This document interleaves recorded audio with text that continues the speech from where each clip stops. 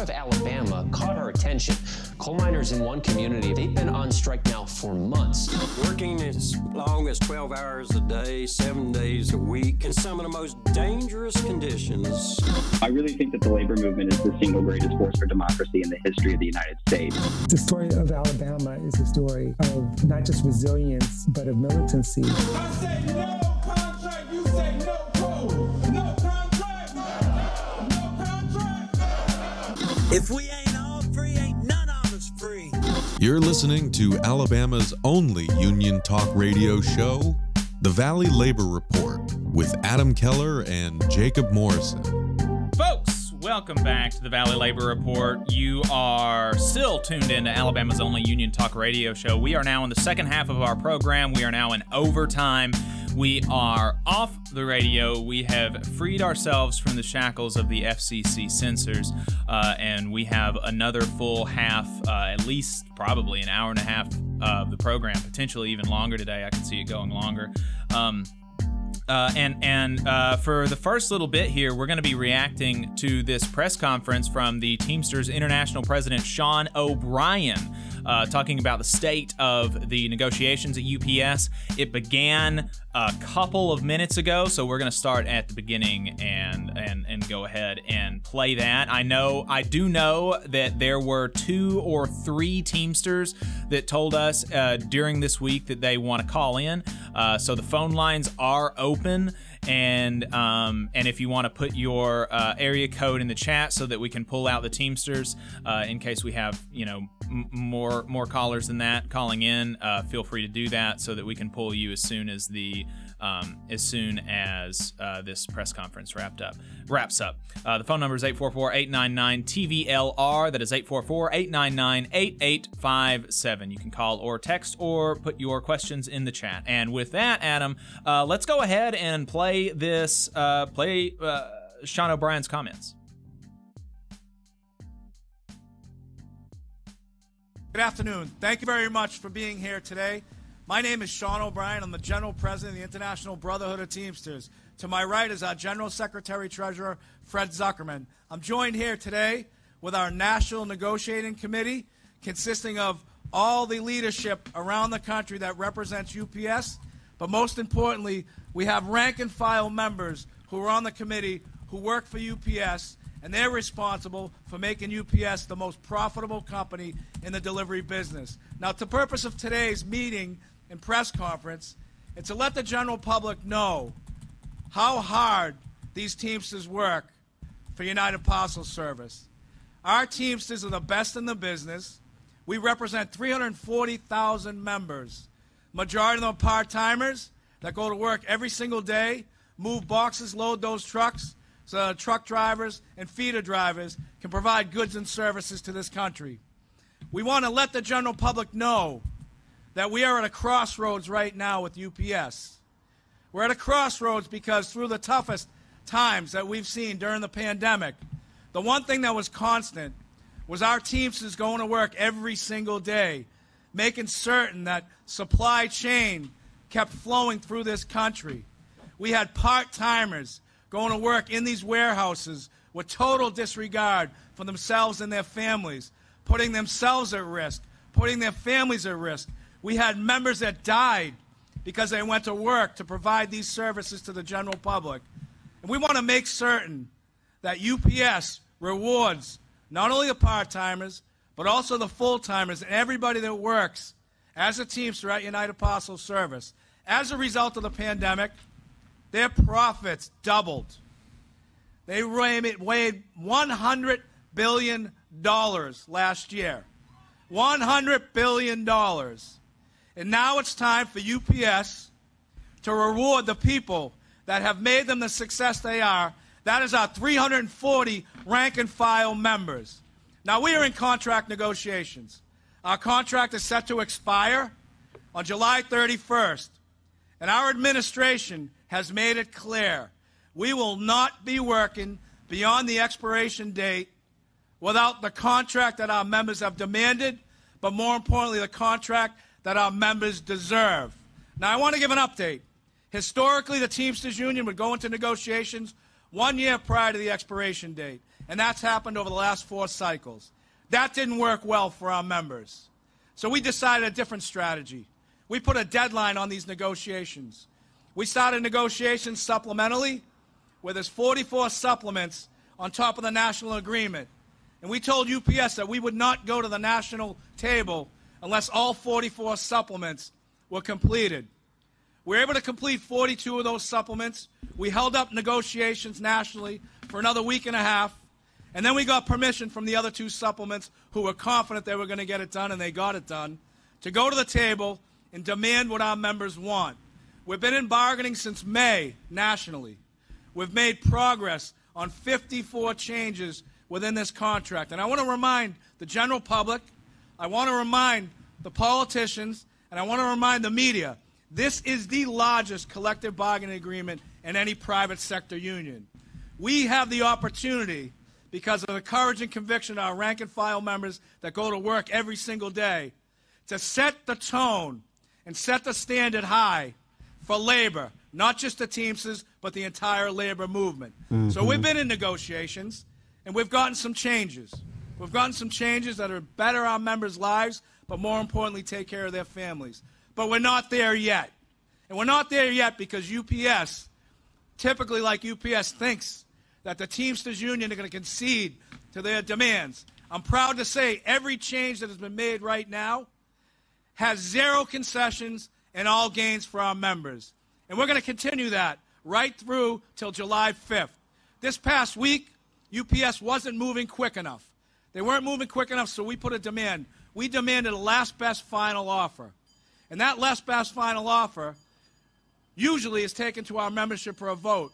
UPS came back to the table, knowing we were serious, made some movement, so we made a commitment to resume negotiations. And we are at a point right now where we have the opportunity to do 2 things.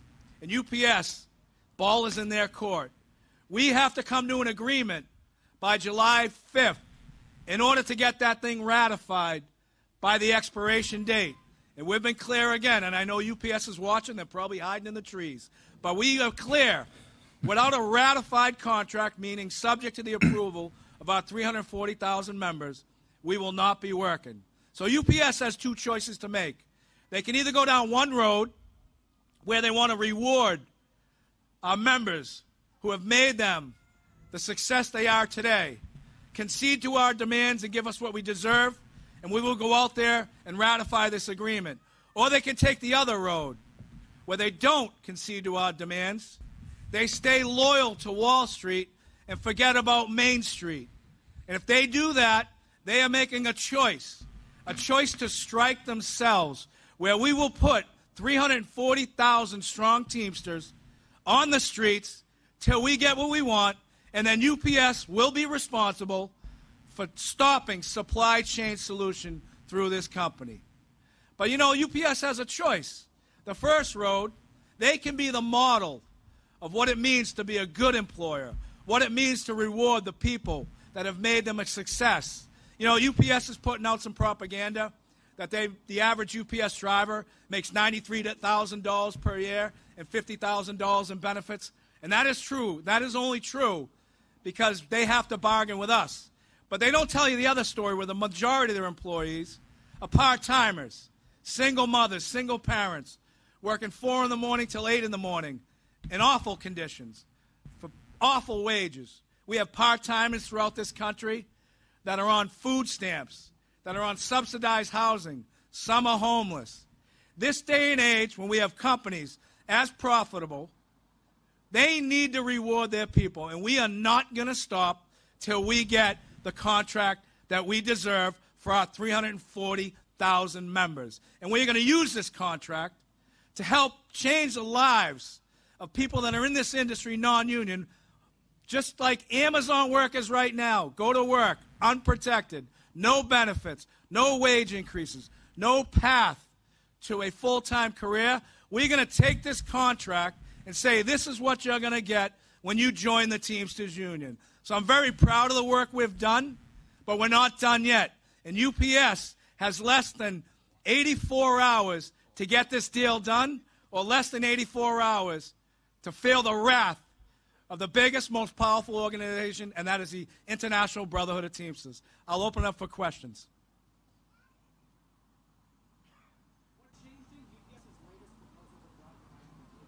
Fair.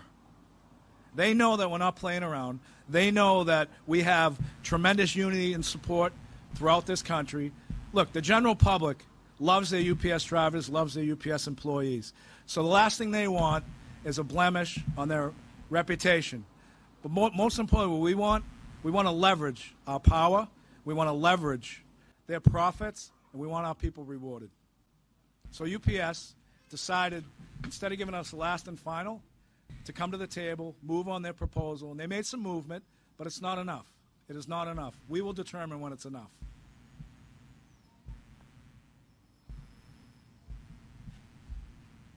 Great. I appreciate everybody coming out. Look, stay tuned.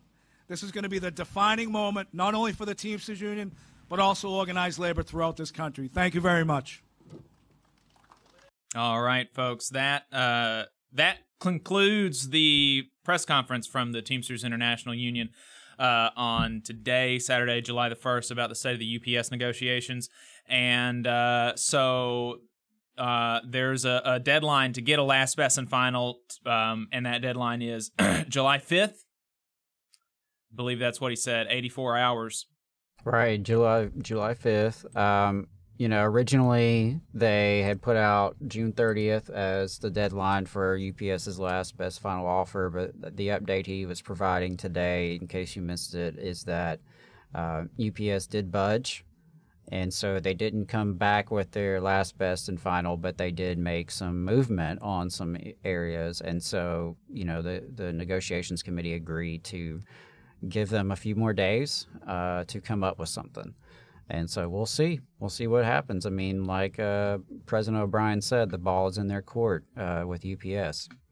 Yeah, and when the camera turned around, I didn't see Will in the chat mentioned that didn't see much press, and that was kind of surprising to me as well, considering how much attention is on this now, and I don't know what the deal was with that, but yeah, I'm a little disappointed in that as well.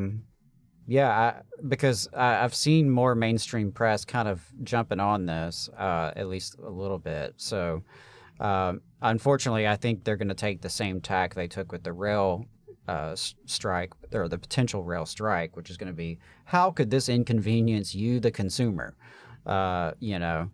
Which is really just gross. But, I noticed that as well.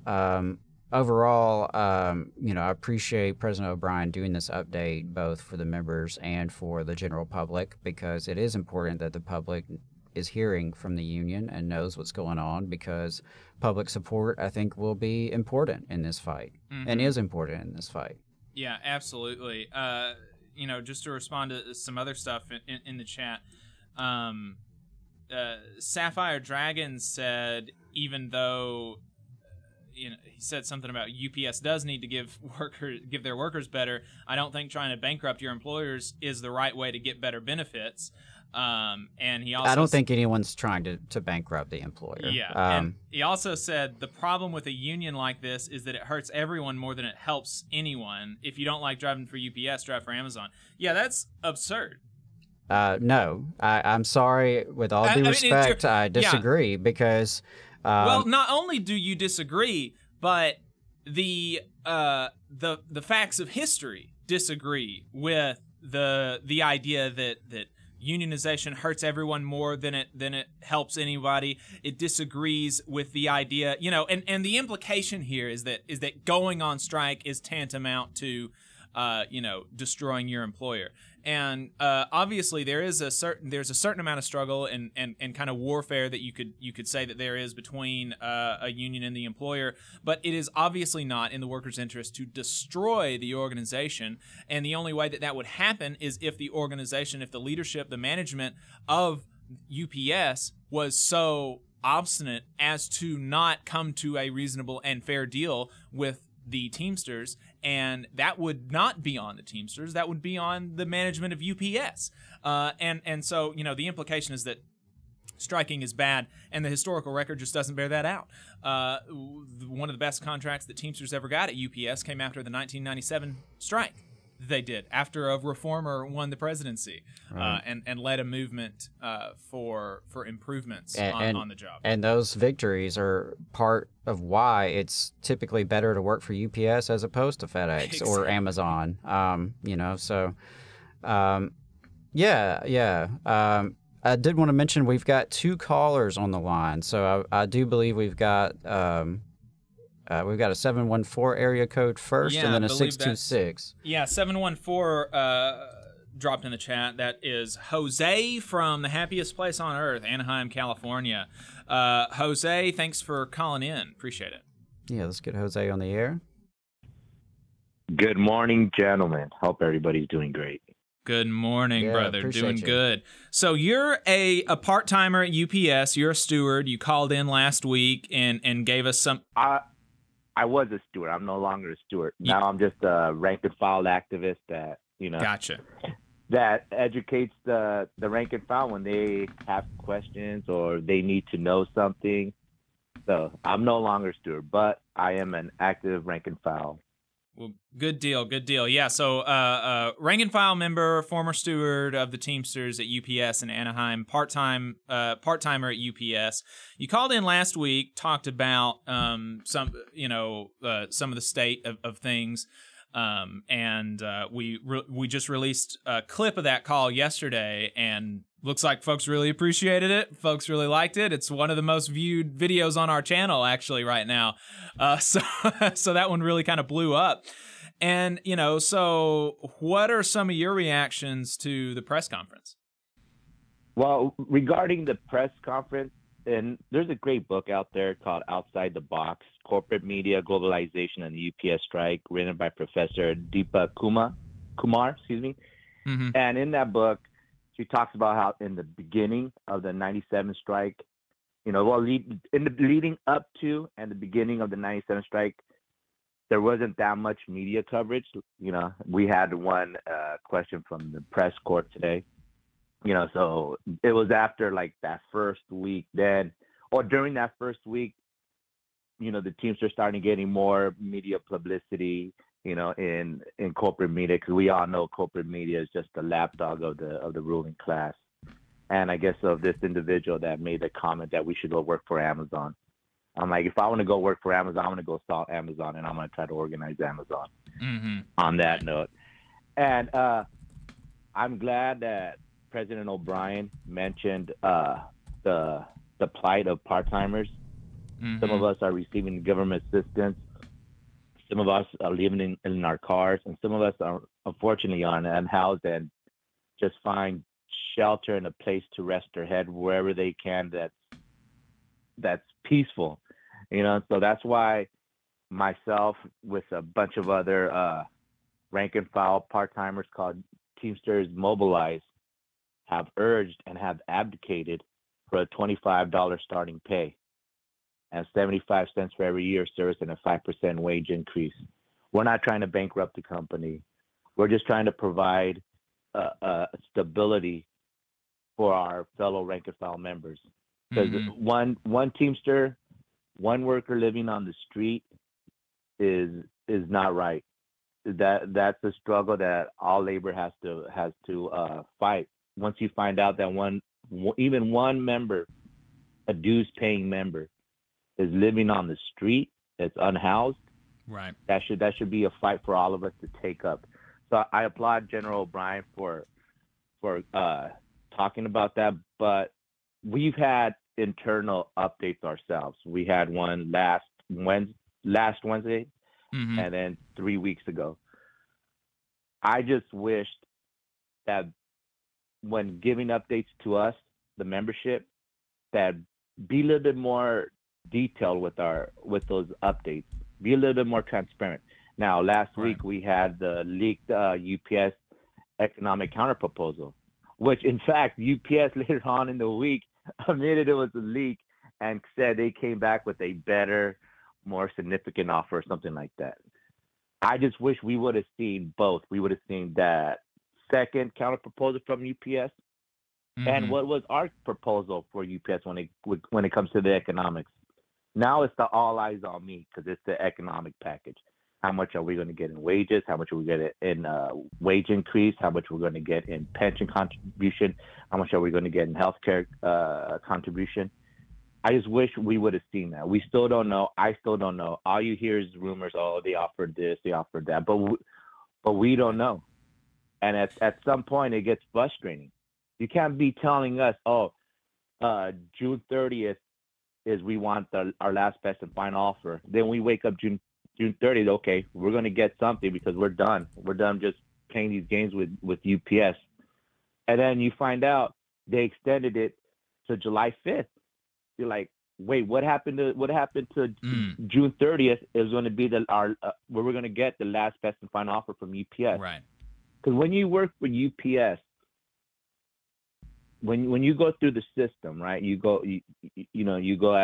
start as a part-timer. Most of them start as a part-timer, and then you go into driving, your regular package car driver, or you become a feeder. Once you go through that, you understand the struggle. Now, some drivers kind of, once they get their homes, they get into the middle class. Some of them just forget that they were ever part-timers, but once you go through that grind, you understand all the harassment that you go through, whether in the part-time ranks or the full-time ranks. You go through the harassment, so the public really doesn't know how much, we go through on a daily basis. But once you go through that, you just, to me, you just want to fight because and especially now during contract season, and especially after record profits after record profits after record profits, and when they could have done the right thing in 2020 during COVID, when we had the lockdown, all UPS said was, well, there's a contract in place. They couldn't negotiate economics. They negotiated other things. Oh, you out here in the Southwest, if you work through your vacation, you get time and a half. Oh, part-timers could use their personal vehicle to go deliver packages. But to give us a significant bump to show that you actually appreciate us, no, they never did. So, you go through that trial of being a part-timer or full-timer, whatever it may be, and you remember 2020, you're like, dude, I'm all in. I'm all in now. Some of us have to save money, and probably some of us haven't saved money, and some of us live beyond our means. But at this crucial moment, we all need to stick together. Yeah, absolutely. And I really echo your desire for more specifics. And there was somebody in the chat that said the exact same thing. I wish you would have given more specifics on the particular policies they're advocating for. I think it would be helpful for the general public to be aware of that. And really, they tied their hands by agreeing to ground rules at the beginning. They agreed to NDAs regarding regarding both their proposals and the company's proposals. And so they do, at this point, legally speaking, have to be somewhat vague because of the NDAs they've signed at the beginning of this contract that were unnecessary. You don't have to agree to those at the beginning of negotiations. They're not necessary, and the employer cannot make you do them. They are not mandatory subjects of bargaining ground rules, and so you don't have to do that. That's one of the things that Jane McAlevey really stresses is that, you should not agree to ground rules during negotiations, particularly ones that restrict your ability to communicate with your members. It's funny. She wrote a piece for the Nation, and I've read all Jane McAlevey's books, No Shortcuts, Fight Like Hell. I forgot the name of the new one, but anywho, she wrote a piece for the Nation. And I was reading it, some of it, okay, I'm a fan. But then I was like, wait, other parts I was like, hold on, Jane. I don't think you quite get the bigger picture because you, like as you mentioned, we don't have to accept any ground rules. That's just voluntary. It's not mandatory by the NLRA or anything, right? But we accepted an NDA, a non-disclosure agreement, and that in UPS and Teamster world, you've heard about this term called brownout, which is the lack of information being sent out by the IBT during negotiations. this was just the lipstick on a pig when we called the MDA. Now they give us updates, but they're superficial at best. You're like, okay, what was agreed upon? Okay, what are the contractual language? Because in UPS, when you go to agreements and you go to the panel, they will any ambiguity when it comes to contractual language, they will exploit it 100%. And now another problem, we just heard O'Brien talk about concessions. Right. Now out here in the Southwest, we're going to have a sitting arbitrator. And I know Jane McElvaney has advocated for a sitting arbitrator, but when you deal with UPS, even strong, clear, defined contractual language, they will manipulate the semantics of it, and they'll just twist it around. Right now, we have a sitting arbitrator. They're going to interpret that contractual language.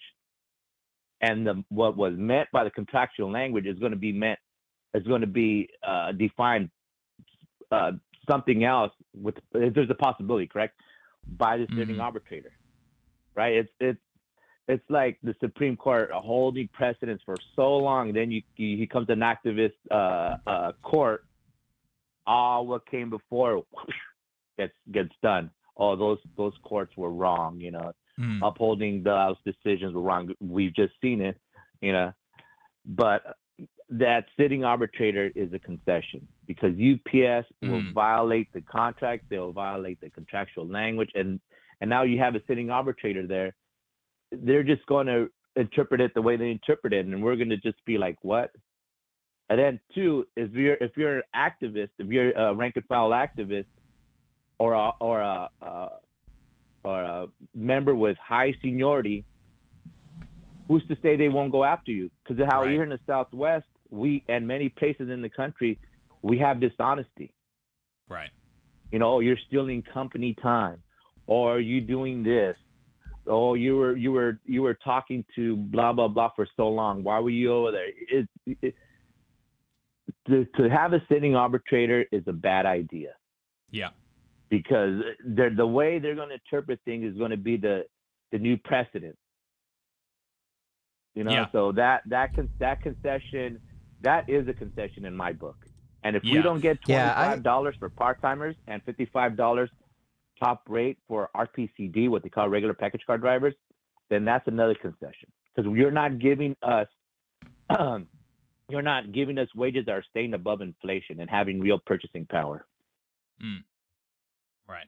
Yeah, I think that all makes a lot of sense. And one other thing that you mentioned that I just want to agree with is the concern about the continual, which they're still not material as of yet, but the kind of going back, setting a line and then allowing it to be pushed back with the supplementals, not beginning national negotiations until supplementals are completed. And actually, the Southern supplemental has still not been ratified by the membership, as far as I can tell. They'll get the supplements will get ratified with the national master. They all get ratified at the same time. So when we get our ballots, they'll say, yes or no for the national master, yes or no for the Southwest, Western region supplement, yes or no for the Southwest sort and package riders, yes or no for the Southwest utility and addendum. So they'll get it once we got the whole package. But even in the Southern supplement, there's a lot of individuals that think it's just a sellout contract. Yeah. Yeah, that's actually that we got a message last week or the week before from a Teamster in Texas who may be on the line now, and we'll go ahead and let you go here soon. We've got 3 others on the line that were concerned about the Southern supplement, so we'll see what they have to say. Appreciate your time, Jose. Good luck, solidarity, and I'll be on the picket line with y'all. Not in Anaheim, but in Huntsville when and if you go on strike. All thanks, power brother. To workers. Yep, thanks. Appreciate it. Let's go ahead. The one that called in right after Jose was the 626. Is that right? That's right. Let's get our 626 on the air. All right, 626, you're on the air. What's your name? Where are you calling from? Hey, my name is Louis. Luis, yeah, you you sent us a message yesterday about a non-Teamster or a non-UPS story. Give us a rundown of that really quick, because we do have some other callers on the line and we want to get to that. But the situation that you were talking about seems important and not good. Talk to us about it. Yeah. Okay. We actually we joined the Teamsters in May, and we voted the Teamsters in our facility. I work for Smart Final, and it's a grocery store here in California with over 250 stores. I've worked there for 23 years, and they got bought out by a Mexican company, Chedraui, also known as Bodega Latina, and now they give us a letter saying that we're no longer employed as of 2024. We're terminated. Wow. So we just want to bring some light to our story, and because they're retaliating on us going Teamsters. So we went Teamsters Local 630 in Los Angeles, and the company just retaliated on us. And they don't care how many years of service we've had. They're cutting our pensions. They're cutting our everything. We're basically terminated as of 2024. Are they closing the facility or terminating everybody that's in the bargaining unit and replacing y'all? No, they're replacing us. They're gonna move. They say they're gonna move to a different city, but as us in our facility, we're terminated. Also, another facility in Riverside. So we're the City of Commerce, and also the facility in Riverside, California, is also being shut down. So it's over 600 employees that they're terminating, but they come out to the media saying they're hiring so many employees, but that's all false. Wow. And how are y'all responding with the union? Has there been much fight back or any hope coming from that side? Okay, so the union's helping us out a bunch. They're using every resource they can. We actually did 2 picketings on Wednesday and Thursday in front of the stores. That was our first move. We're waiting on the Teamsters to let us know what else we got to do. But just basically retaliation for going union on them and not being able to do what they want to do. Wow. Man, I really hate to hear that, and definitely sending all of our love and solidarity to y'all, and keep us posted on this. Like, I'm not familiar with this grocery store. I haven't seen one in our area, but yeah, this is one like we got to boycott. There's 239 in California, Nevada, and Arizona, also in Mexico, but it's just it's a big corporate giant coming over from Mexico and destroying American jobs, basically. Yeah. Right. Wow. That's terrible. Appreciate you letting us know that. Yeah, Luis. and please do keep us posted on this campaign and let us know how things are going.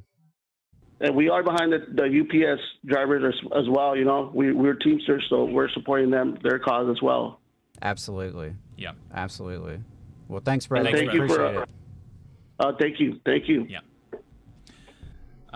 We've got 2 other callers on the line. If anybody else wants to get in the queue, the phone number is 844-899-TVLR. That is 844-899-8857. Let's go ahead and get the next one on the air. Sure thing. Yeah, that's a wild story about this grocery store, and that's something like, and we've talked about boycotts before, and like, it can be hit and miss with effectiveness and all that, but that seems like one that the labor movement could target with a boycott. Yeah, no doubt. And I mean, Free American 2020 in the chat says, the caller gave the employer much of his adult life. It sells, and then they want to throw the workers to the curb. I mean, that's absolutely true, and we've seen that 23 with years of service. Yeah, and we saw this with the paper mill that closed in Jay. That 1880s was the beginning of paper production in Jay, Maine. and they just closed up. There's no more paper being produced in J anymore. And there are, folks that I talked to up there that between all of their family, that's just the family that's alive today, they have given 379 years to paper production in J, and it's all gone. Very, very sad. Very sad story. Terrible story coming out of California. Certainly all solidarity to them and wish them the best. Yeah, absolutely. Yeah, so we've got a 918 caller coming up next here. Let me get 918 on the line. 918, you're on the air. Appreciate you holding. Let us know who you are and where you're calling from. I'm a Dallas-based Teamster out of Mesquite, and I have a lot of concerns about the Southern Supplement contract for UPS. That's why I'm calling. I actually contacted the station like a week ago to talk about this. Can y'all hear me okay? Yeah, I can. Adam, would you care to turn him up a little I've bit got for it. me? Yeah, I've got it cranked up as high as I can, Gotcha. Unfortunately. All right. Yeah, I can still hear him. It's just a little low.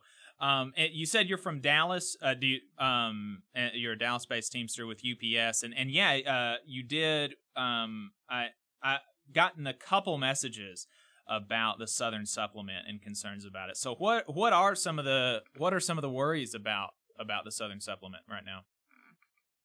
So for me, my biggest worry is definitely this new change to how they are going to handle no call, no show discipline, where basically 3 days of the company declaring you no call, no show is now a cardinal infraction. You come back, they'll walk you out, they'll say you're fired. The union will have to fight for you at panel, or I guess we're going to have a new arbitrator too, it sounds like. So it's going to go through an arbitration process, which nobody knows what that's going to be like. And this isn't how it used to work. So this is a definite concession. What we used to have is called a 48-hour letter, where if the company claims you to be no call, no show, they will send a letter to your home to tell you to show back up to work, give you notice, give you time to call your business agent if there's an emergency or something going on, or if they're lying or whatever. Now you don't have any of that. Now it's just 3 days, they declare you no call, and you're gone. I recognize a lot of jobs are like that. Even a lot of our UPS regional contracts have language like that. In the documents that we've received so far, we don't have anything for emergencies saying that, like, oh, if it's your 3 days no call and it's a legitimate emergency, they'll consider. No, I haven't seen anything like that. And it's I've had personal experience where just countless times I've had supervisors at UPS. They're the most dishonest people that will file your times in incorrectly, or file a call in as a no call because they're angry at you. Earlier this year, I had COVID. I had to take 2 weeks off per my doctor. And the first week, they filed all that as call-ins, normal, whatever. The second week was all no call, no shows from Monday through Friday. So that's just, the company is just blatantly dishonest. And we're giving them more power on this non-concessionary contract is ridiculous to me. I also have other issues. We get, Sean O'Brien on that call mentioned how we worked through this pandemic. We don't have that many days off in our contract. The one thing we get for this pretty big concession is we get a 1 extra week of vacation. Instead of going at 10 years, it's going to be at 9 years. We'll get 3 weeks of vacation. No increase in option days, which are like our sick days. Nothing substantial to make it so that management can discipline us less for being, for having a no call, or for having an option day, which is ridiculous to me. Throughout the entire pandemic, management was constantly giving people with COVID discipline letters saying they needed to show up back to work, they're whatever.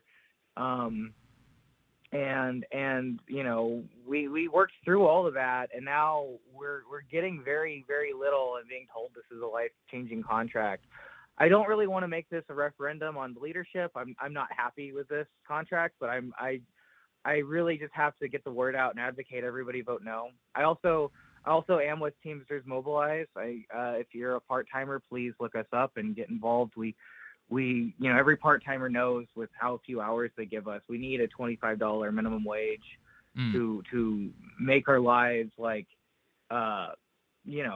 functional practically, because, they rely on our labor and we keep working here for benefits and healthcare and all that stuff. But they barely give you enough to keep coming back into work. And there's definitely a few other issues on the Southern Supplement I don't like, but some of it's vague. They haven't given us the full language yet, like Jose was saying. They've given us a 4-page document stating, real briefly, all the changes, which I speculate was initially leaked, honestly. Right. It has been officially shared by my local on their Instagram, on an Instagram story that disappeared, which is interesting. Yeah, so that's I guess the situation I have.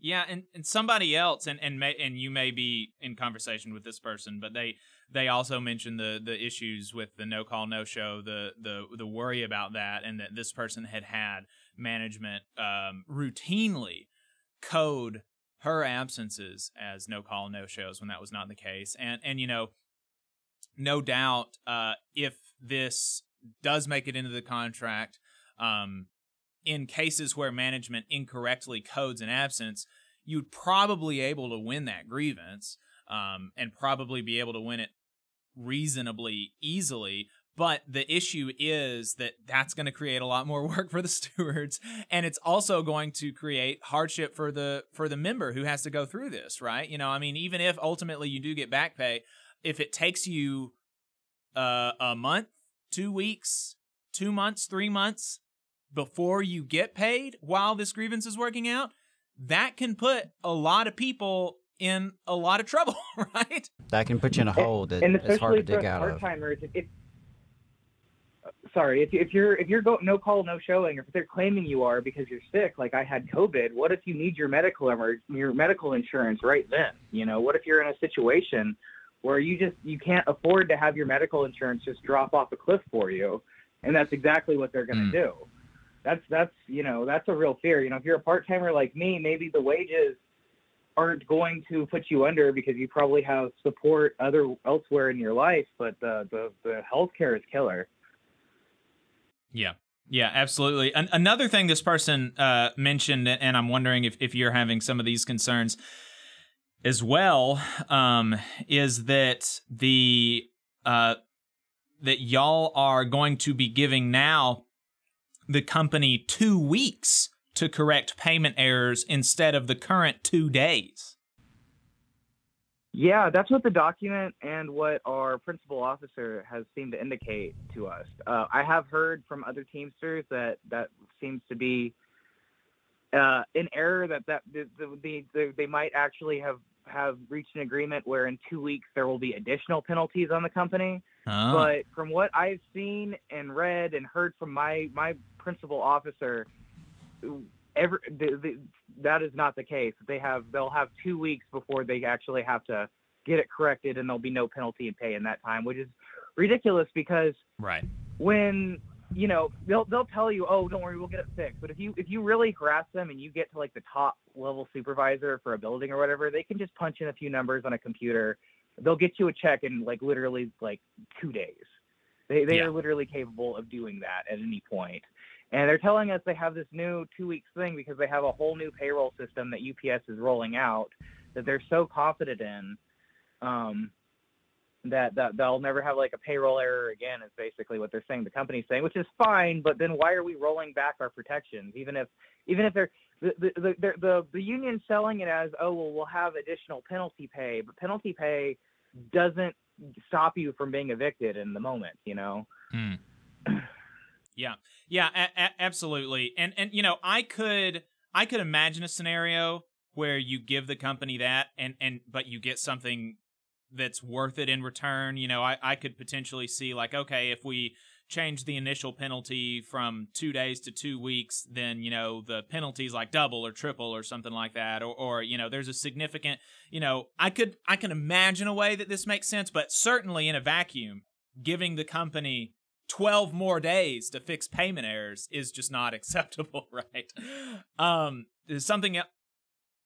Something else that they mentioned is the National, this is from this message, the National looks like it's going to keep cameras in the car. We are going to be assured that they are deactivated, which, if they're, cameras that are deactivated, why not? If they're not activated, then just don't have them in the car, right? If they're not operable. So that's bizarre to me. But there's no word about the audio, meaning the company could collect private conversations between members and stewards about their cases, or, audio just generally that I don't want my freaking boss to have. Yeah. It's a complete invasion of privacy. I think it's a real big concern.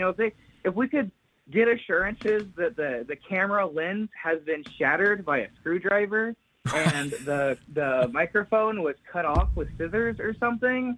Yeah. And whatever other data they wanted to keep, sure, maybe.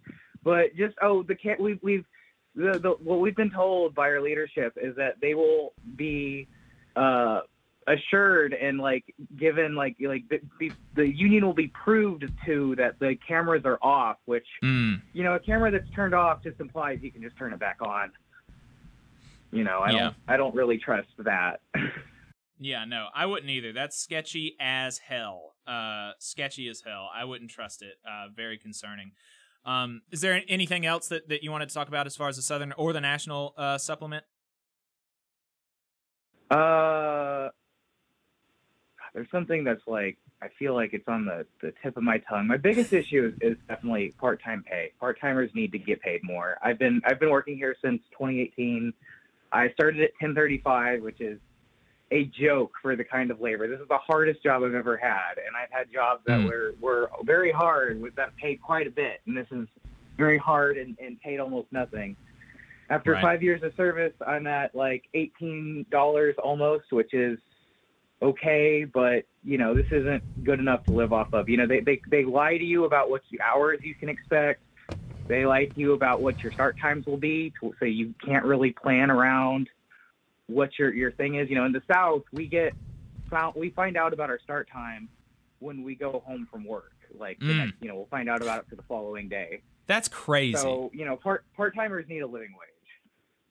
That's crazy. Yeah, that's insane. Definitely need more, certainly more pay, but also, I think more stability. I did not realize that about how unstable part-timers work weeks were. That's like restaurant industry scheduling, which is not acceptable, but that's what you expect in the restaurant industry. You don't expect to work for UPS and not know what the hell you're doing tomorrow, right? That's bizarre. It feels so dishonest to me. If I could take one more second, when I got hired, it was painted on the wall that for the HR building, that the start time, they had all the different shifts painted to the wall, like it was a foundation of the institution. And it was 10 a.m. to 4 p.m. was when I could expect my shift to be. My shift almost never starts at 10 a.m. Usually on Monday it starts at 11 in these hot summers, and then by Tuesday they sit at 12 and then 12:15. They do whatever they want with the start times. And when you get off, then they make it so that all the traffic's crazy. And what's absurd about this is that the feeder drivers get to the building at the same time every day. So there's no reason for them to do that. It's a pure tactic, I'm sure, to stress out the workers and get them to get off the clock and not demand their guaranteed hours, frankly. Right. All right. Well, I appreciate the call. Thank you so much. Thank you. Sorry for taking so much time. No, I appreciate it. It was great. Absolutely. It was good information. We've got 2 more in the queue. Let's bring on Adam, the 352 area code caller. Yeah, we've had them waiting quite a while. 352. All right, let me get them going here. And for folks just jumping in, we got several people that are watching us live right now. 100 folks watching, 27 thumbs up. Let's those are rookie numbers. Let's get those up. And we've had 3 Teamsters in a row call in, 2 working for UPS and 1 working for Smart and Final, if I remember right, about a that's a grocery store chain that was purchased by a Mexican company that is now firing the newly unionized with the Teamsters workforce of 600 some odd people, including people who have been with the company for 23 years. I mean, it's amazing to think about spending, like somebody else in the chat said, selling 23 years of your life. I mean, for most people, for the majority of people walking around, 23 years is the majority of your life to a company, and then they're just going to cut you loose. That's insane. Of your adult life, yeah. And the majority of your life, period. 23 years is like, 90% of my life. It would be a much lower percentage of your life, Adam, but still. Yeah. And maybe this is a good time just to remind folks that labor creates all wealth, and that vast majority of people in this country and on this planet have nothing to sell but their labor, and that's how we survive, is by doing so, and we spend most of our waking time at work. So with that preamble out of the way, let's get 352 on the air. All right, 352, you are on the air. Let us know who you are and where you're calling from. Hello? Hi. Can you guys hear me? Yep. We can, yeah. Sound great. Welcome. Right on. My name is Brandon, and I'm from Cincinnati. Brandon from Cincinnati. I think I saw you in the chat. Are you also a UPS Teamster? No, sir. But I actually work for Amazon. Oh, okay. Well, great to hear from you. Yeah, so what's on your mind? Well, first, I just wanted to say I have a great channel. Love you guys' show. I found it just a few months ago, and there's not a whole lot like it on YouTube, really, and it's just really cool, and the radio aspect and all that stuff. Thank you. Appreciate it. Definitely. I love you guys' coverage, and your guest today was awesome. And well, anyways, I'm sorry. But the reason why I'm calling in today is because I work at Amazon at the Kentucky airport. And we're trying to get a union in there, and we're doing it under the banner of ALU. Not sure if folks have heard about any of that. I have actually. I've seen a little bit of it on Twitter. Some stuff about a Kentucky, some workers at an Amazon facility in Kentucky working to unionize under ALU with mixed success, is my understanding. And I should add, just for the audience, ALU is the Amazon Labor Union, that is the independent union that was successful in organizing a Staten Island warehouse. I guess that was last year now. And so Chris Smalls is, my understanding, still the president of the ALU. So yeah, I just wanted to put that out there for the audience. And Brandon, really, tell us about that. That's interesting. That's correct. So we're trying to organize under their banner, and things are going pretty well. I just got to say, so I'm from Cincinnati, and but I grew up in the South, and I had never worked for a place that had a union or really tried to successfully unionize, and this whole situation is really new to me, but it's really inspiring, and I think it's going really well. I personally signed up about a dozen people. Wow. I don't know. I think maybe people have heard about what's happening literally right across the street from us. We have a DHL facility right across the street, and half of their folks just successfully voted to unionize with the Teamsters. And so that's been a really inspiring thing for us too. And if people didn't know about that, I just wanted to call in and bring awareness to to what's going on there in northern Kentucky, and literally right across the street from each other. We're trying to unionize there. So that's so cool.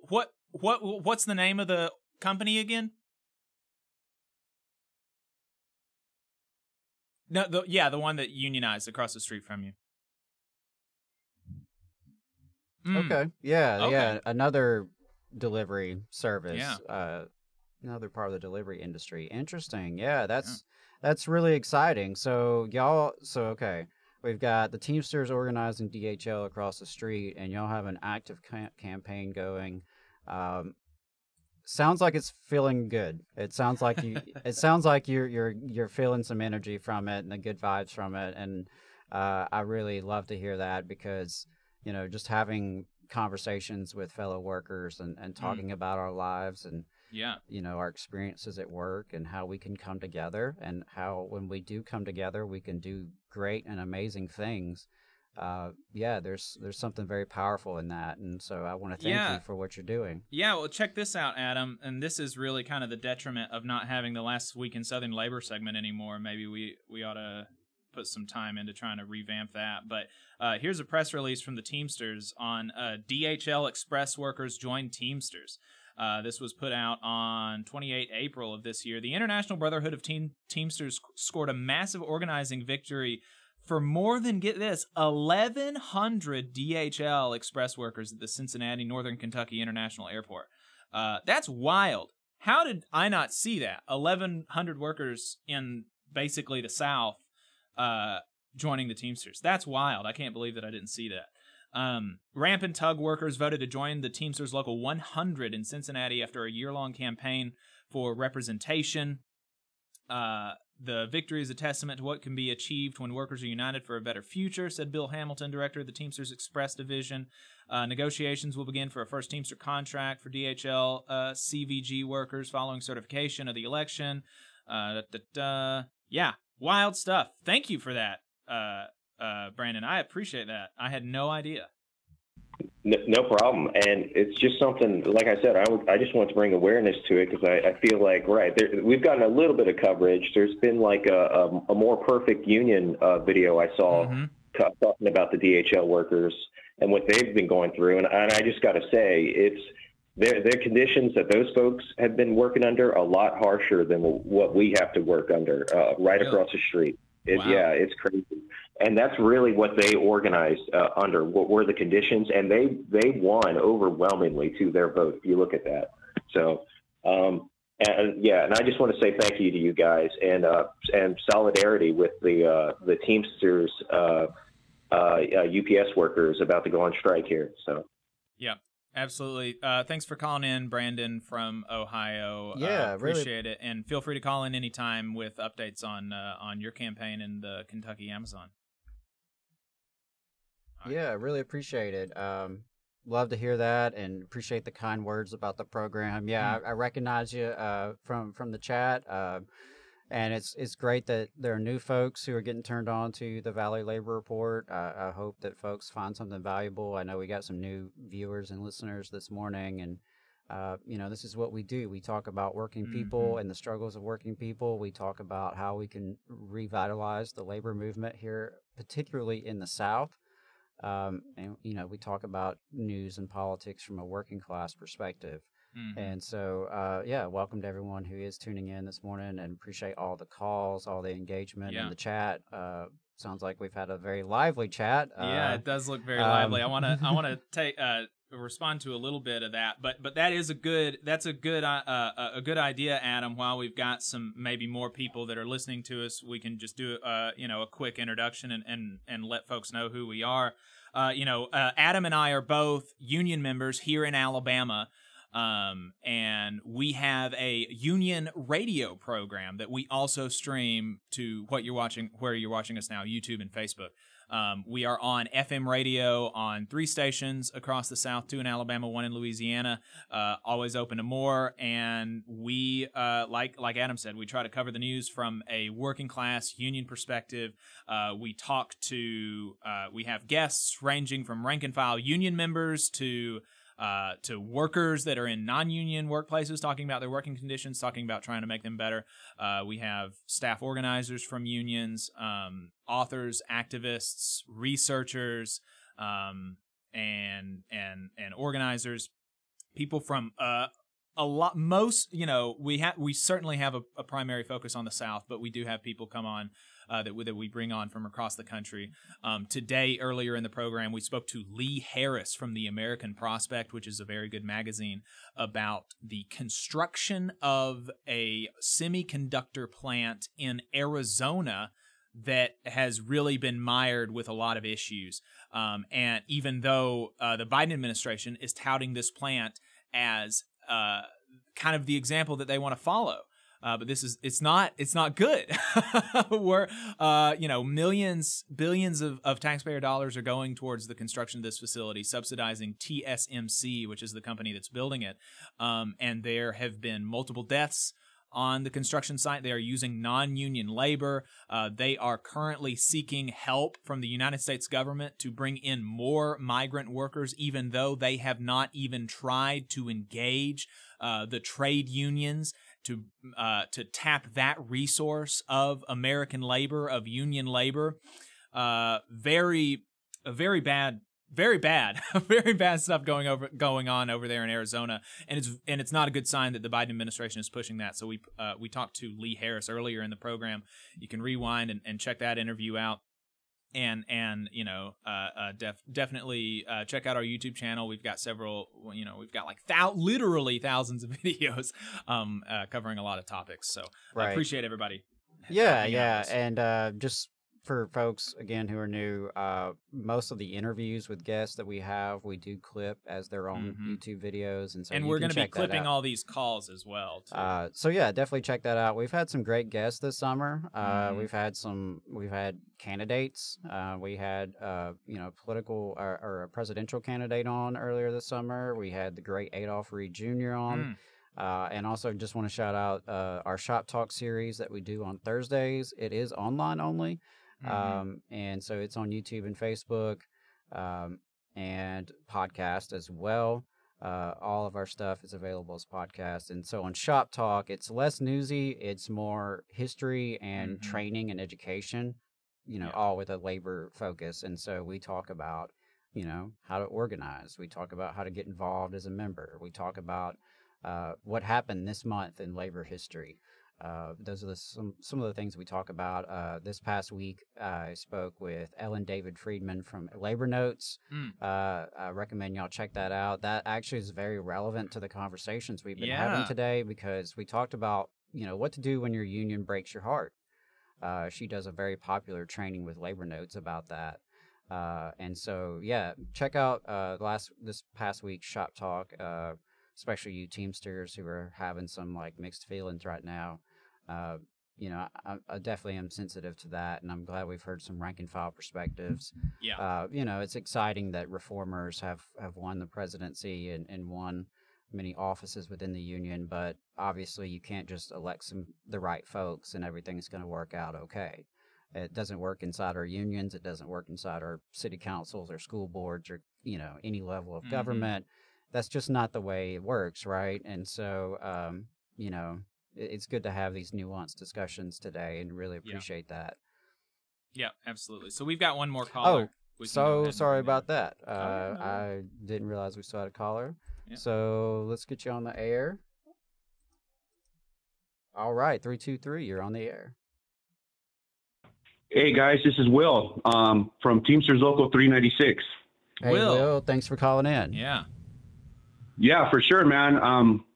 I just want to say that your show is one of the most important shows that I found on the internet, and you guys highlighting what's going on in the South is one of the most important projects for labor to have. So, shout out to you guys and cheers for that. And thank you. Also, cheers for you having this platform and letting us speak. Right. I heard a lot of Teamsters. We're actually workers talking to each other today. So that is awesome. Right. That's number one. Yeah, and I just want to tell that guy that called in earlier that I just literally live down the street from the Commerce Warehouse for Smart and Final, and I will be I have a Smart and Final that just opened up in my town, and one of the clerks there is trying to organize the store, and so we'll see what happens with that. And I talk to her all the time, and we're in contact with each other. Maybe I don't know. I don't know what to do or how to point her into the direction of 630, but we'll see what we can do now that I heard this story, because what they're doing to these what they did to these Teamsters is very egregious, and I find it very disgusting. Yes, it's absolutely. just a really disgusting story. I'm serious. I'm not going to shop there, and I'm going to tell my family members not to shop there anymore. And I don't understand too why, what happened to an injury to one is an injury to all, right? We should have more, the Teamsters as a whole, should be mobilizing against stuff like this. We should be out there picketing these stores.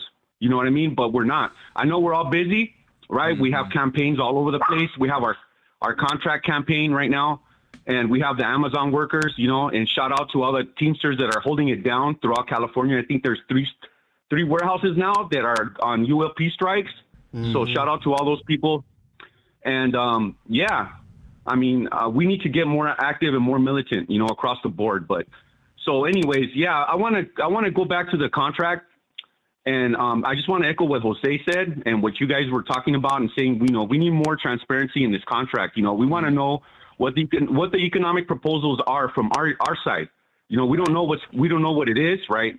So I think that's a problem, and I think we should work, as a whole, as activists to reform that, that these non-disclosure agreements. I think that's not right, because it keeps us in the dark and it creates, division, and it's just not helpful.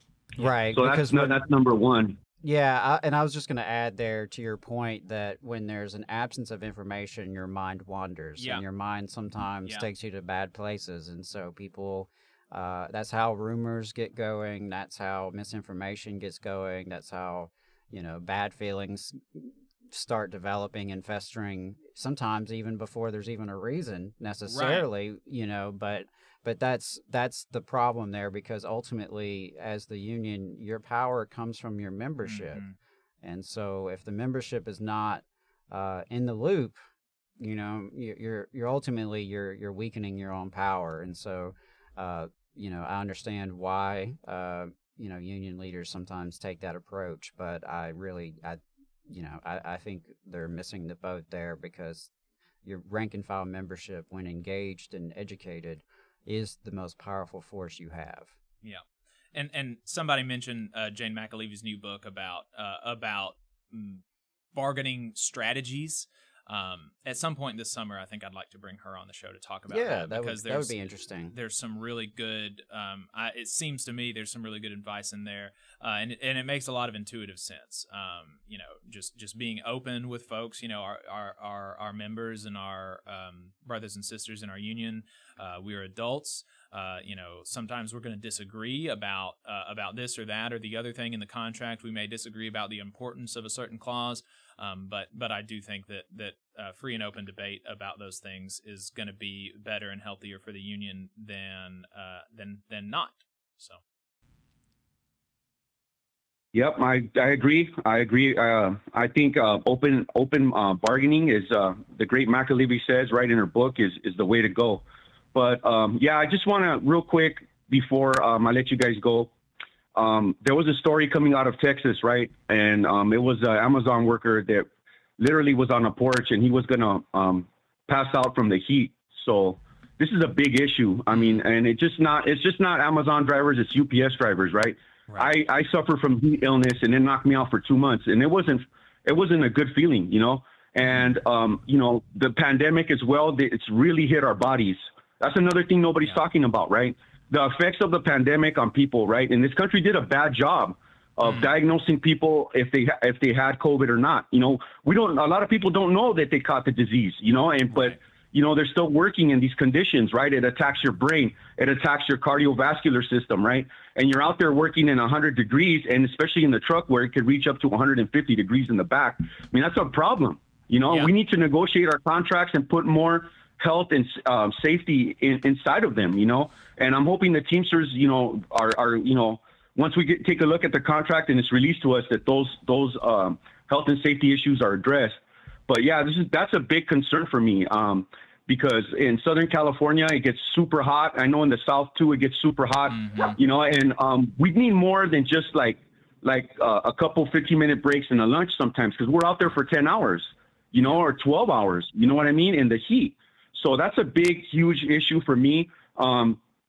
And those are some of the things that we're struggling with right now. You know what I mean? And not to mention that climate change and global warming is changing the world in the way, you know, we're going to do business in the future. You know what I mean? Right. I mean, having air conditioning in the trucks is a good step forward.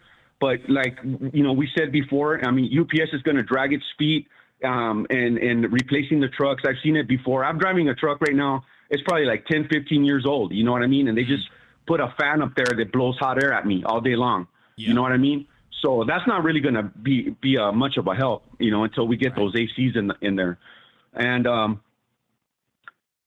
though, yeah, so that's a big issue for me. I mean, also, like Jose was talking about earlier, cardinal sin language. That's a big issue for me, especially related to the heat, right?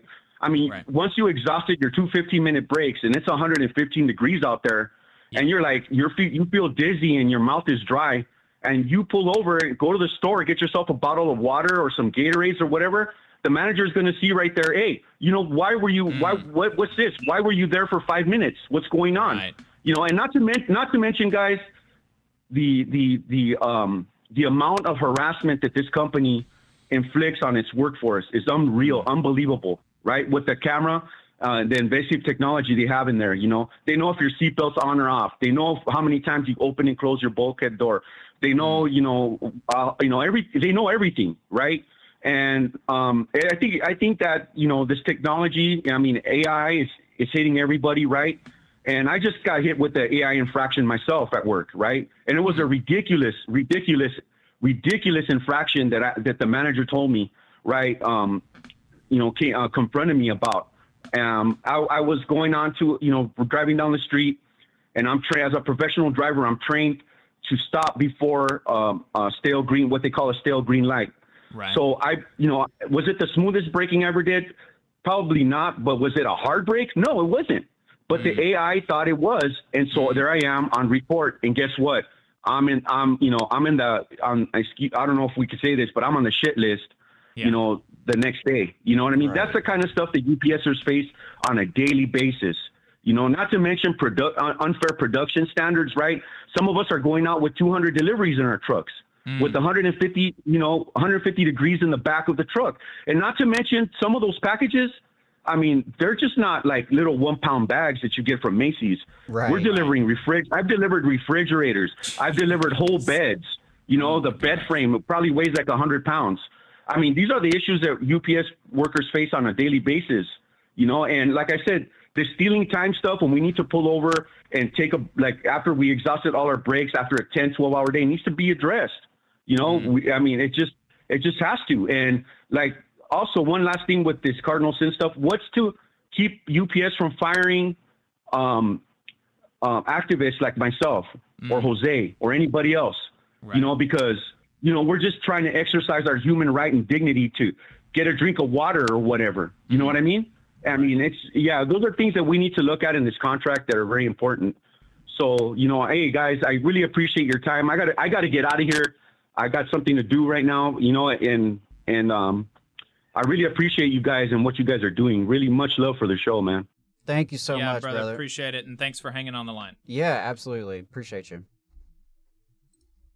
All right. Talk soon. Yeah, really appreciate that. And the heat is such an issue. As someone who was working in the heat this week. Yeah, me too.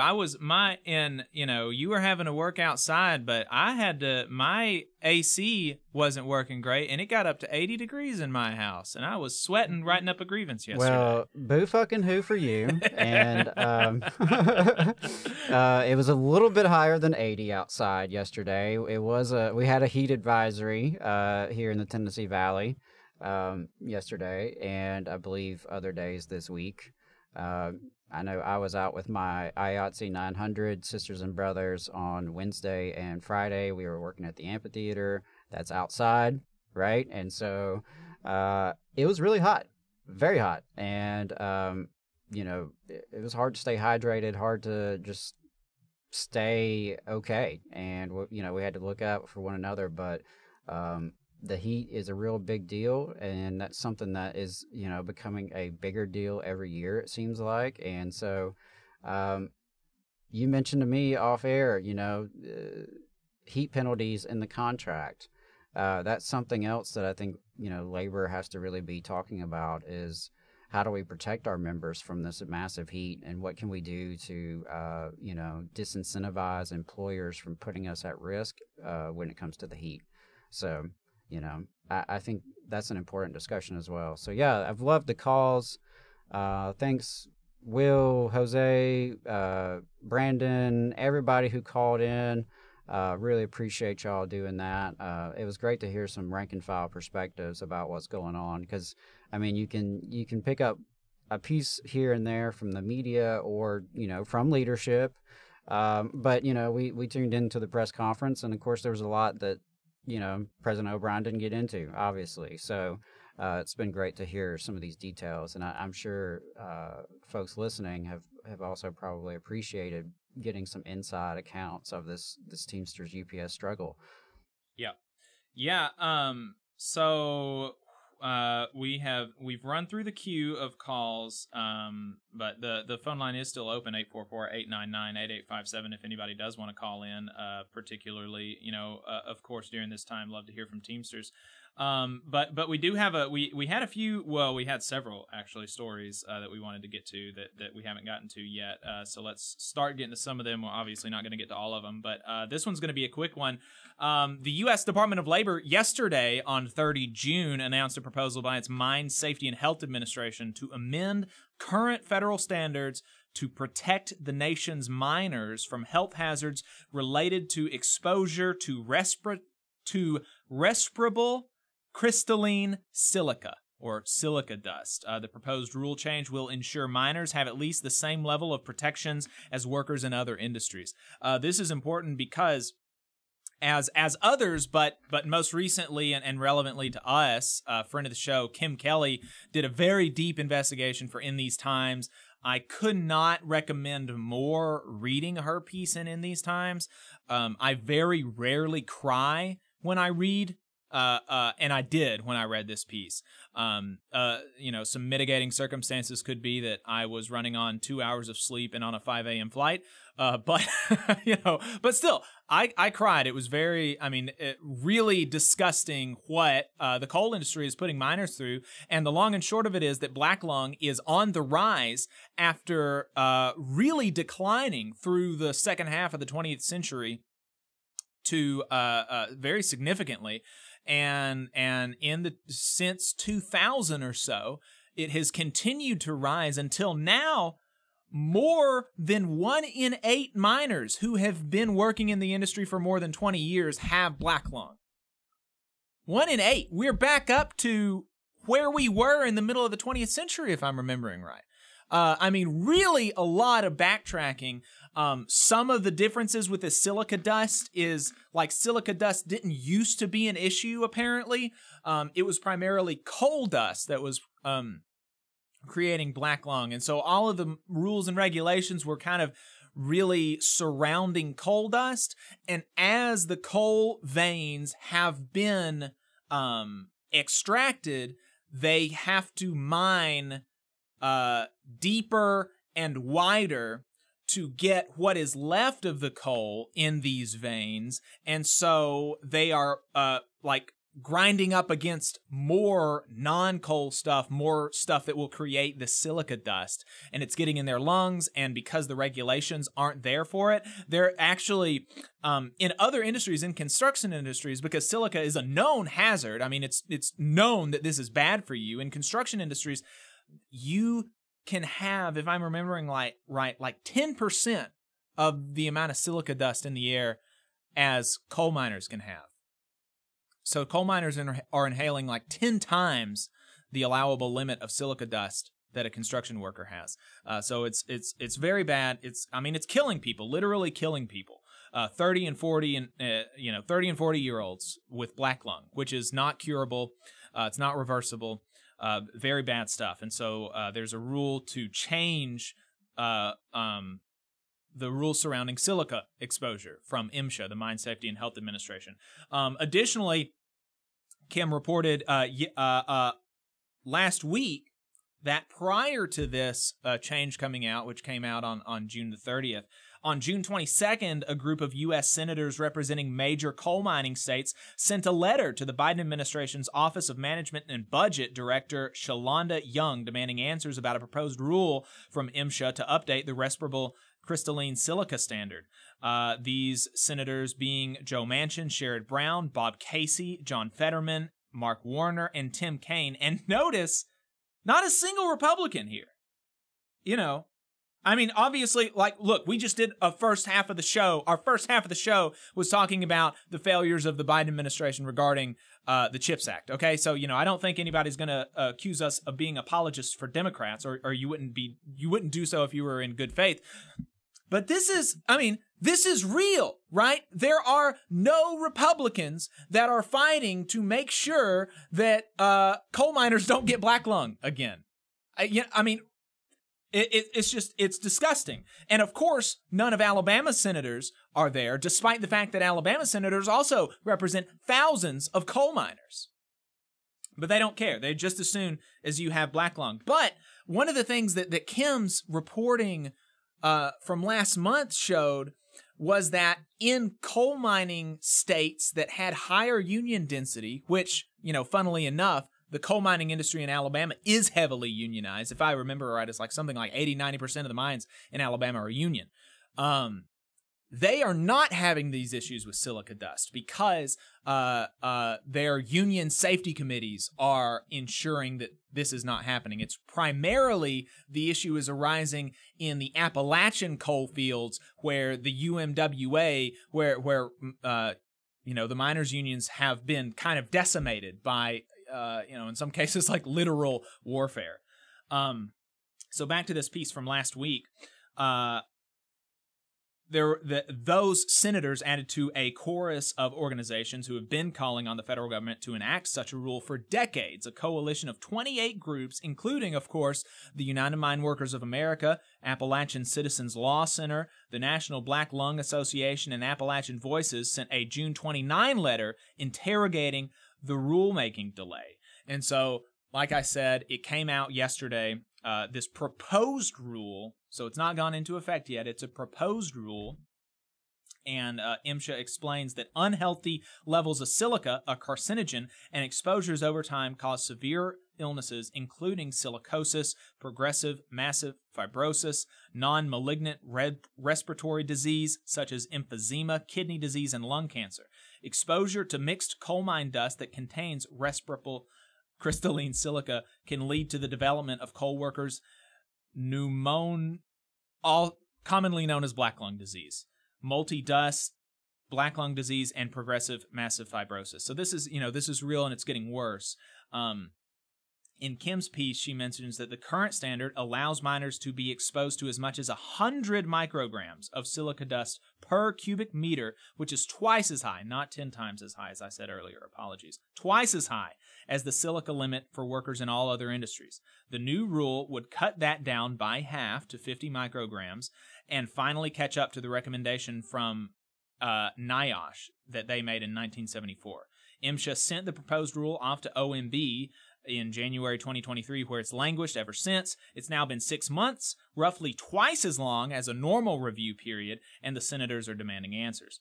So they got the answer yesterday that it's been proposed now, and so comments are open, and here's hoping that this rule goes through. In addition to reducing the exposure limit, the proposal also includes other requirements to protect miners' health, such as exposure sampling and medical surveillance at no cost for metal and non-metal miners. It would also replace outdated requirements for respiratory protection with a standard that reflects the latest advances in respiratory protection technologies and practices. So, good news there, and looking forward to it going into effect for sure. Appreciate the $4.99 super chat from Nathan, local 886 Teamster, ready to strike, 84 hours UPS, TikTok, indeed. Appreciate the super chat, Nathan. We have still 90 people watching us, 54 likes. Let's get those numbers up and go on to another topic. We talked last week about the Death Star bill. That's what the Texas AFL-CIO is calling the preemption bill in Texas, that is overruling municipalities' ability to set labor protections. And we talked in particular about the fact that this is going to override mandated water breaks in some municipalities, which are, amazingly, it's amazingly in the vein that why would anybody have an issue with this? But there were ordinances in a couple of municipalities in Texas that said that workers must be given the opportunity to have a 10-minute water break every 4 hours.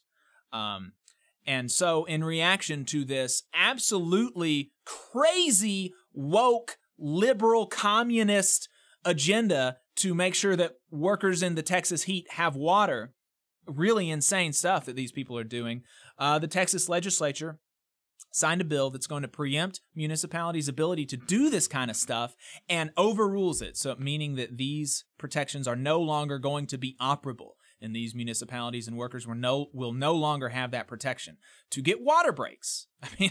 It's insane. But it does go beyond that. And so David Griscom, who lives in Texas, he writes for Jacobin magazine occasionally. He was on the Majority Report yesterday talking about just how expansive this bill is. And so I took a couple of clips from that, from his appearance yesterday. And so let's play this first one, Adam. This bill, so on September 1st, those local provisions in cities like Austin and Dallas will go away.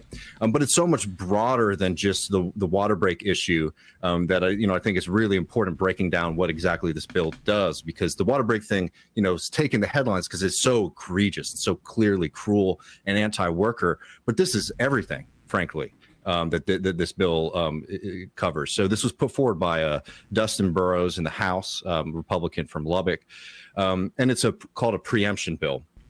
And what that means is it basically preempts localities and local and city governments from being able to pass any kind of rule or legislation on things that state code covers. So we're talking about things like water breaks. We're also talking about things like fracking bans. We're talking about environmental procedures. We're talking about ability to rule over healthcare, housing.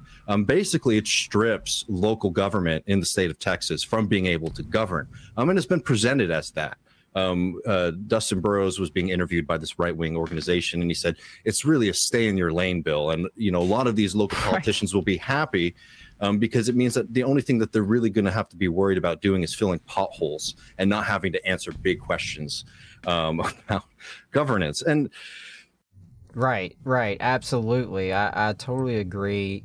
It's taking local government to a point where it's like, what is the mayor and city council's job at that point? And of course, it's a way to squash local power. It's easier to build power at the local level. It's easier sometimes to get reforms passed at the local level. Especially in a state like Texas or a state like Alabama, where the state legislature is so tilted to the far right, and thanks to gerrymandering and various other reasons, they have a super majority. I'm not sure if they have a super majority in Texas, in the Texas legislature, but obviously in Alabama they do. The Republicans have a super majority here in our legislature, and so for all those reasons, people try to make their lives better at the local level. They try to work within their local communities, and obviously that's a problem for Republicans in the state government there in Texas and in Alabama. Yeah, and he expanded on some of the motivations for this kind of stuff. Let's play this second clip from him. But if you look at the actual opinion on a lot of these hot button issues of Texans, the way that the Republican Party is governing is not in line with these things at all. So the only opportunity that Texans have to maybe push for a more politics that's more reflective of their values and ideas has been on the local level. And that's why the Republican Party, they've been spooked by the potential of good examples, right? If Yeah. working in Austin is better than working in the county outside of the city, oh, that might be harmful for Republicans politically down the line.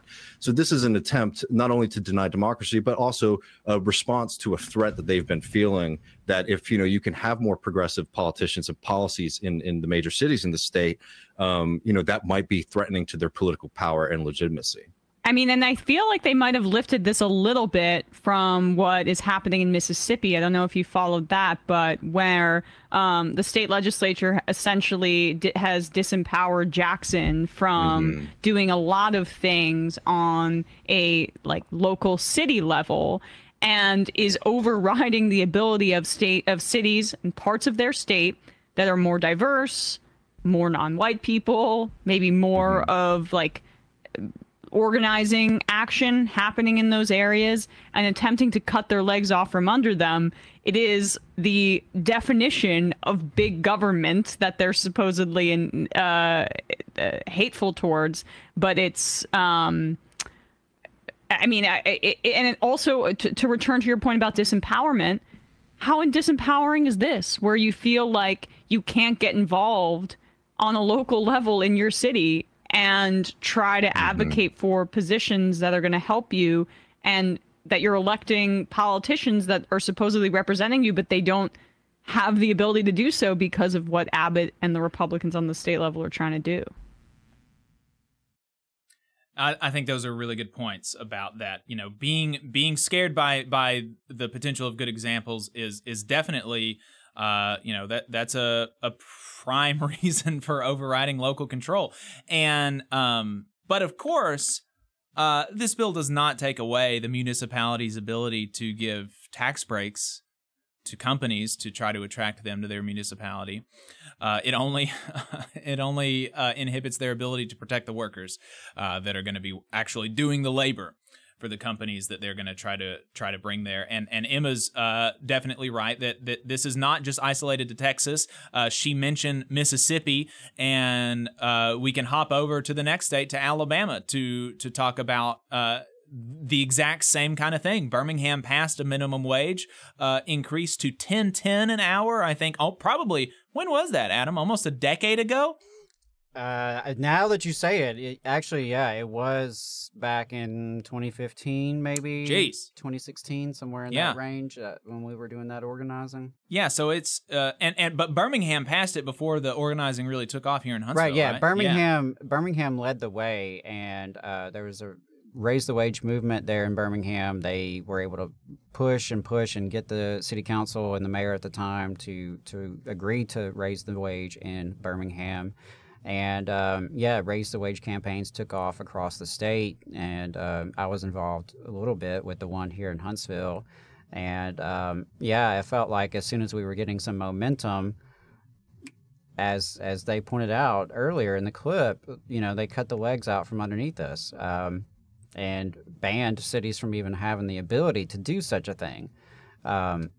And similar with the Confederate monuments, it was actually a pretty similar track. It was like, okay, so a year or two later, a lot of the same people were all working on getting rid of the Confederate monument in Huntsville.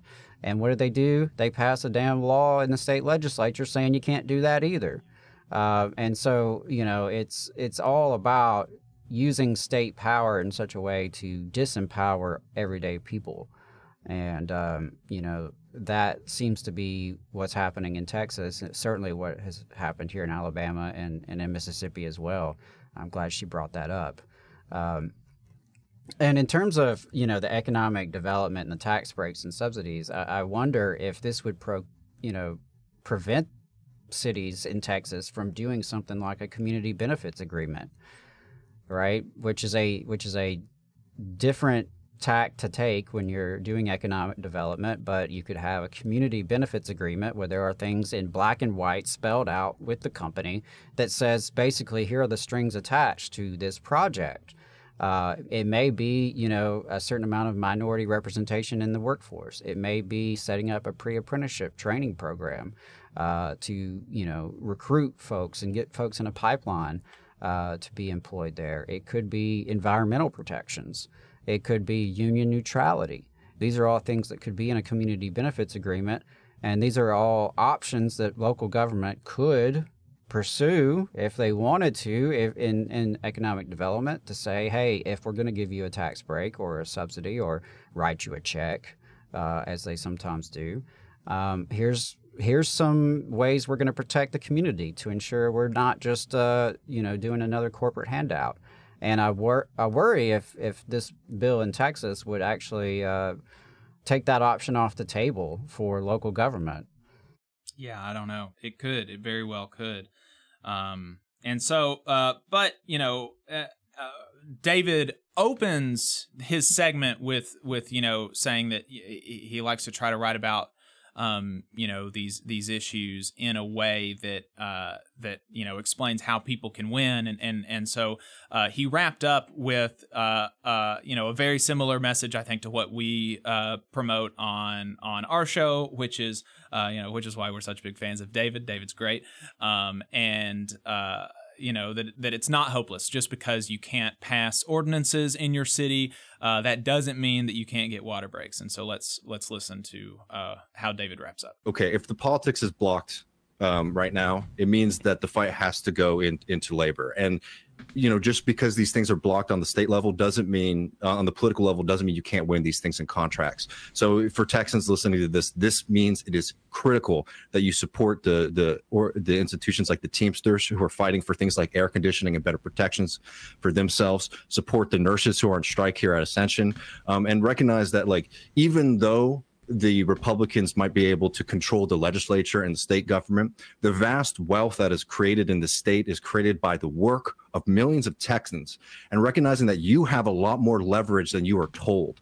And utilizing that to fight for yourself and your neighbors and your coworkers is the only way we're going to be able to get out of this kind of crisis. So no time for despair. It's time to get to work. Yeah, absolutely agree.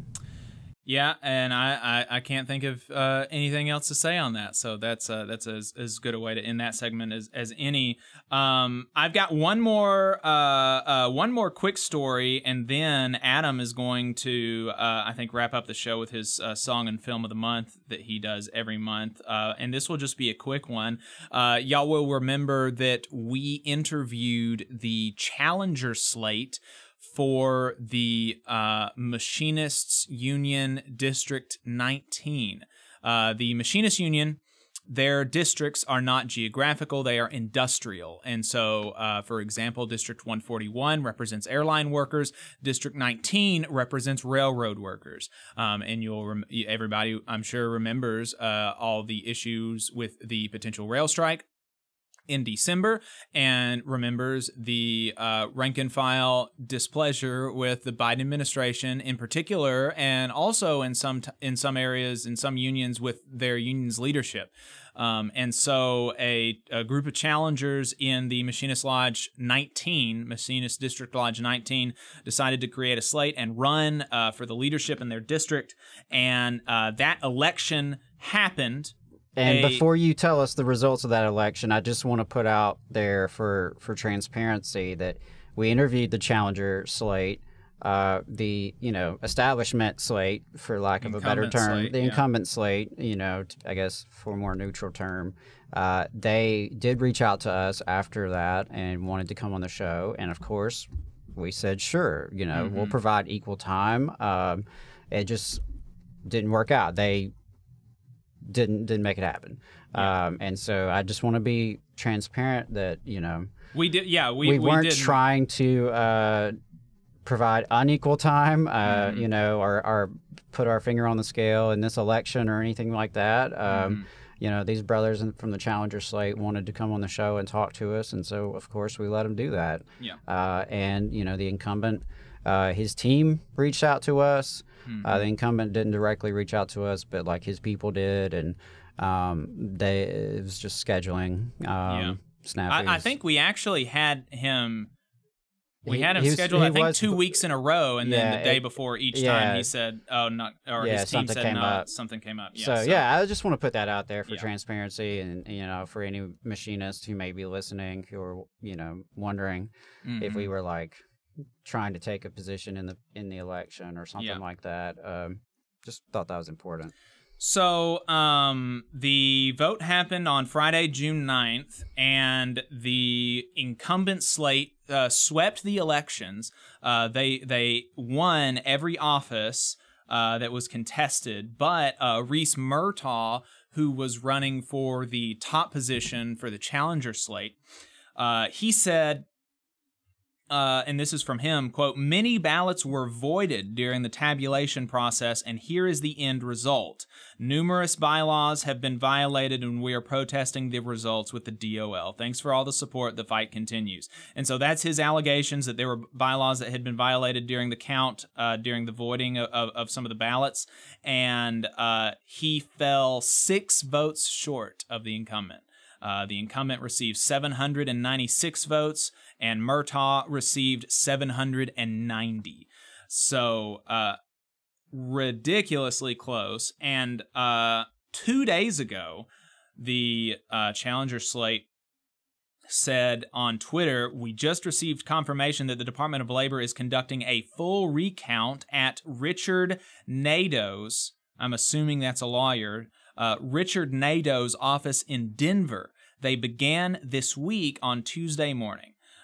So we will presumably soon be learning about the results of the full recount, and also presumably the DOL is not going to conduct a full recount unless there's some issues there that had been sustained. But so I wanted to make sure that folks knew that, since we did interview the slate, and I'm sure that there were some folks that were interested in knowing the results of that election. So, Adam, every month you kind of picks a film and a song that you feel like is good and that you want to highlight for the month. So, what do you have this month? Sure. So we actually ran out the clock in June and did not get this segment into a June episode. And so this is really the June-July film and song of the month, more so on the June side of things. Folks know that June was Pride Month. And so for Pride Month, we did talk to Pride at Work. We had some good conversations, I thought. And of course, our position is that the answer to bigotry is solidarity. And there's nothing, I can't think of any movie out there that really exemplifies this as well as the movie Pride. It's a 2014 British historical comedy drama, and it is a wonderful film. I quite enjoy it just as a movie, but also, of course, as a unionist, it really, really speaks to me. And it's based on a true story.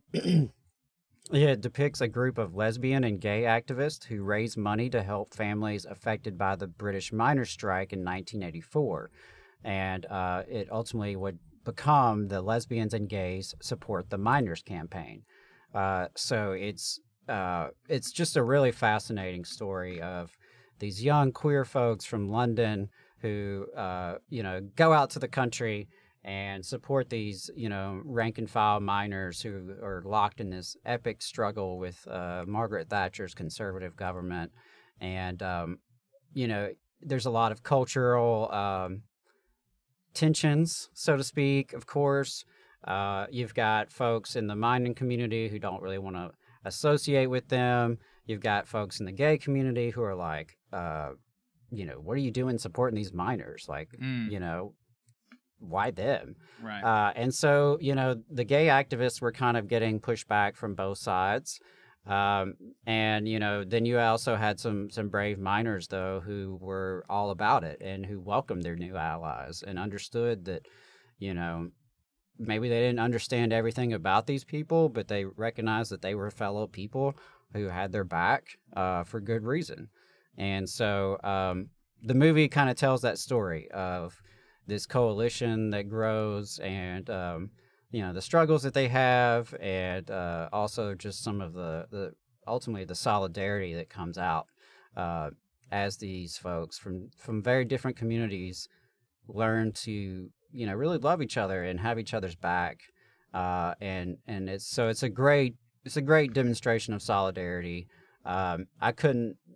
I can't help but associate it with the Strike Fest that we did with the Valley Labor Report. It's been a couple years now. It's been over 2 years actually. But when the UMWA went out on strike in April 2021, of course, we were doing everything we could to cover the strike and support the striking miners. And we ended up doing Strike Fest. Longtime listeners may recall that. It was a live event on the ground in Brookwood at the UMWA Hall. We had a concert. We had multiple comedians. We had Lee Baines and the Glory Fires. Mike Cooley from the Drive-By Truckers. Mike Cooley from the Drive-By Truckers. Drew Morgan, DJ Lewis. It was a great live show. And as part of this, we also did over 48-hour live stream, like a marathon, begathon kind of thing online. And so we ended up raising about $70,000+ for the strike fund, which was huge, at least for us. It was a drop in the bucket compared to the needs of the folks on the ground, but we were quite proud that we were able to do that, and it was because so many diverse folks from all over the country, all over the world, really, came together and supported these miners. And I think back to that day we were down there, or the days that we were down there. And I remember specifically for the afternoon of the concerts and the comedians, what an eclectic crowd it was. Because you had people who were very obviously leftist. You had people, older folks there dressed in their Sunday best. You had a bunch of gruff miners, in their UMWA camo. You had real country folks.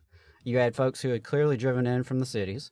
You had young, alternative kind of folks, young queer folks, right here in this rural community, and everybody was there in the spirit of solidarity.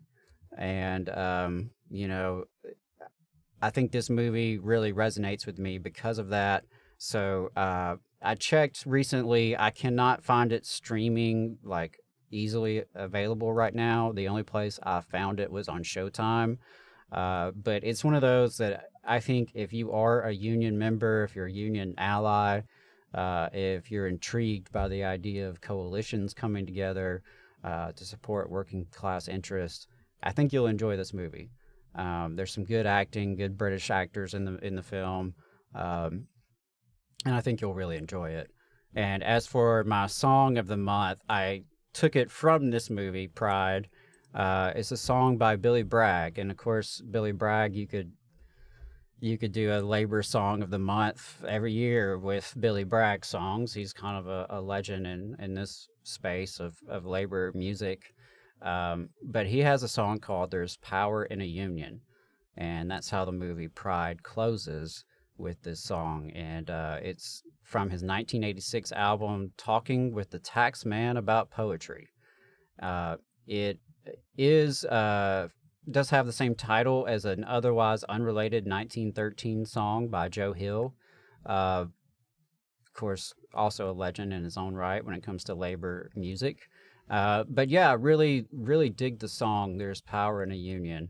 It's got a good rock vibe to it, but more importantly, just a great message about working people coming together and joining together alongside our common interests and making our lives better in that process. So if you haven't already, please check out Pride, the movie Pride from 2014.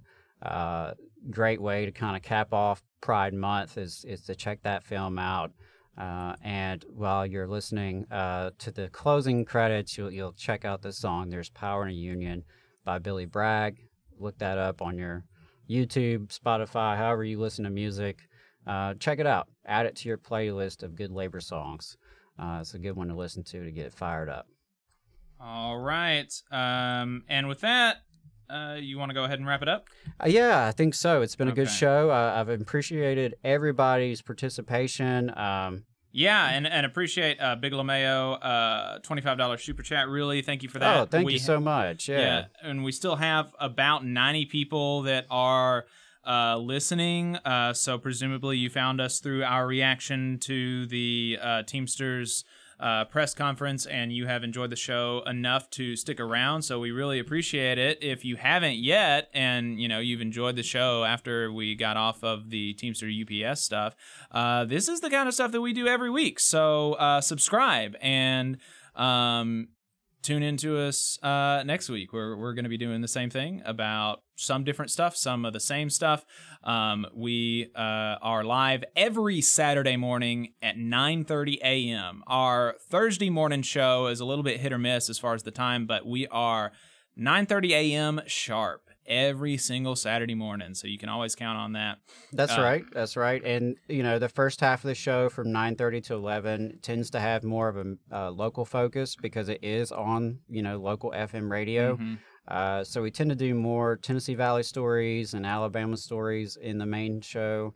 Our online only overtime section is a little bit looser. Of course, we can talk a little bit more freely, not being on the radio, and so sometimes we go in different directions with overtime, talking more about national stories or. Sometimes we'll get a little bit political. In more overtime. Sometimes more politics. Sometimes just going deeper on particular issues.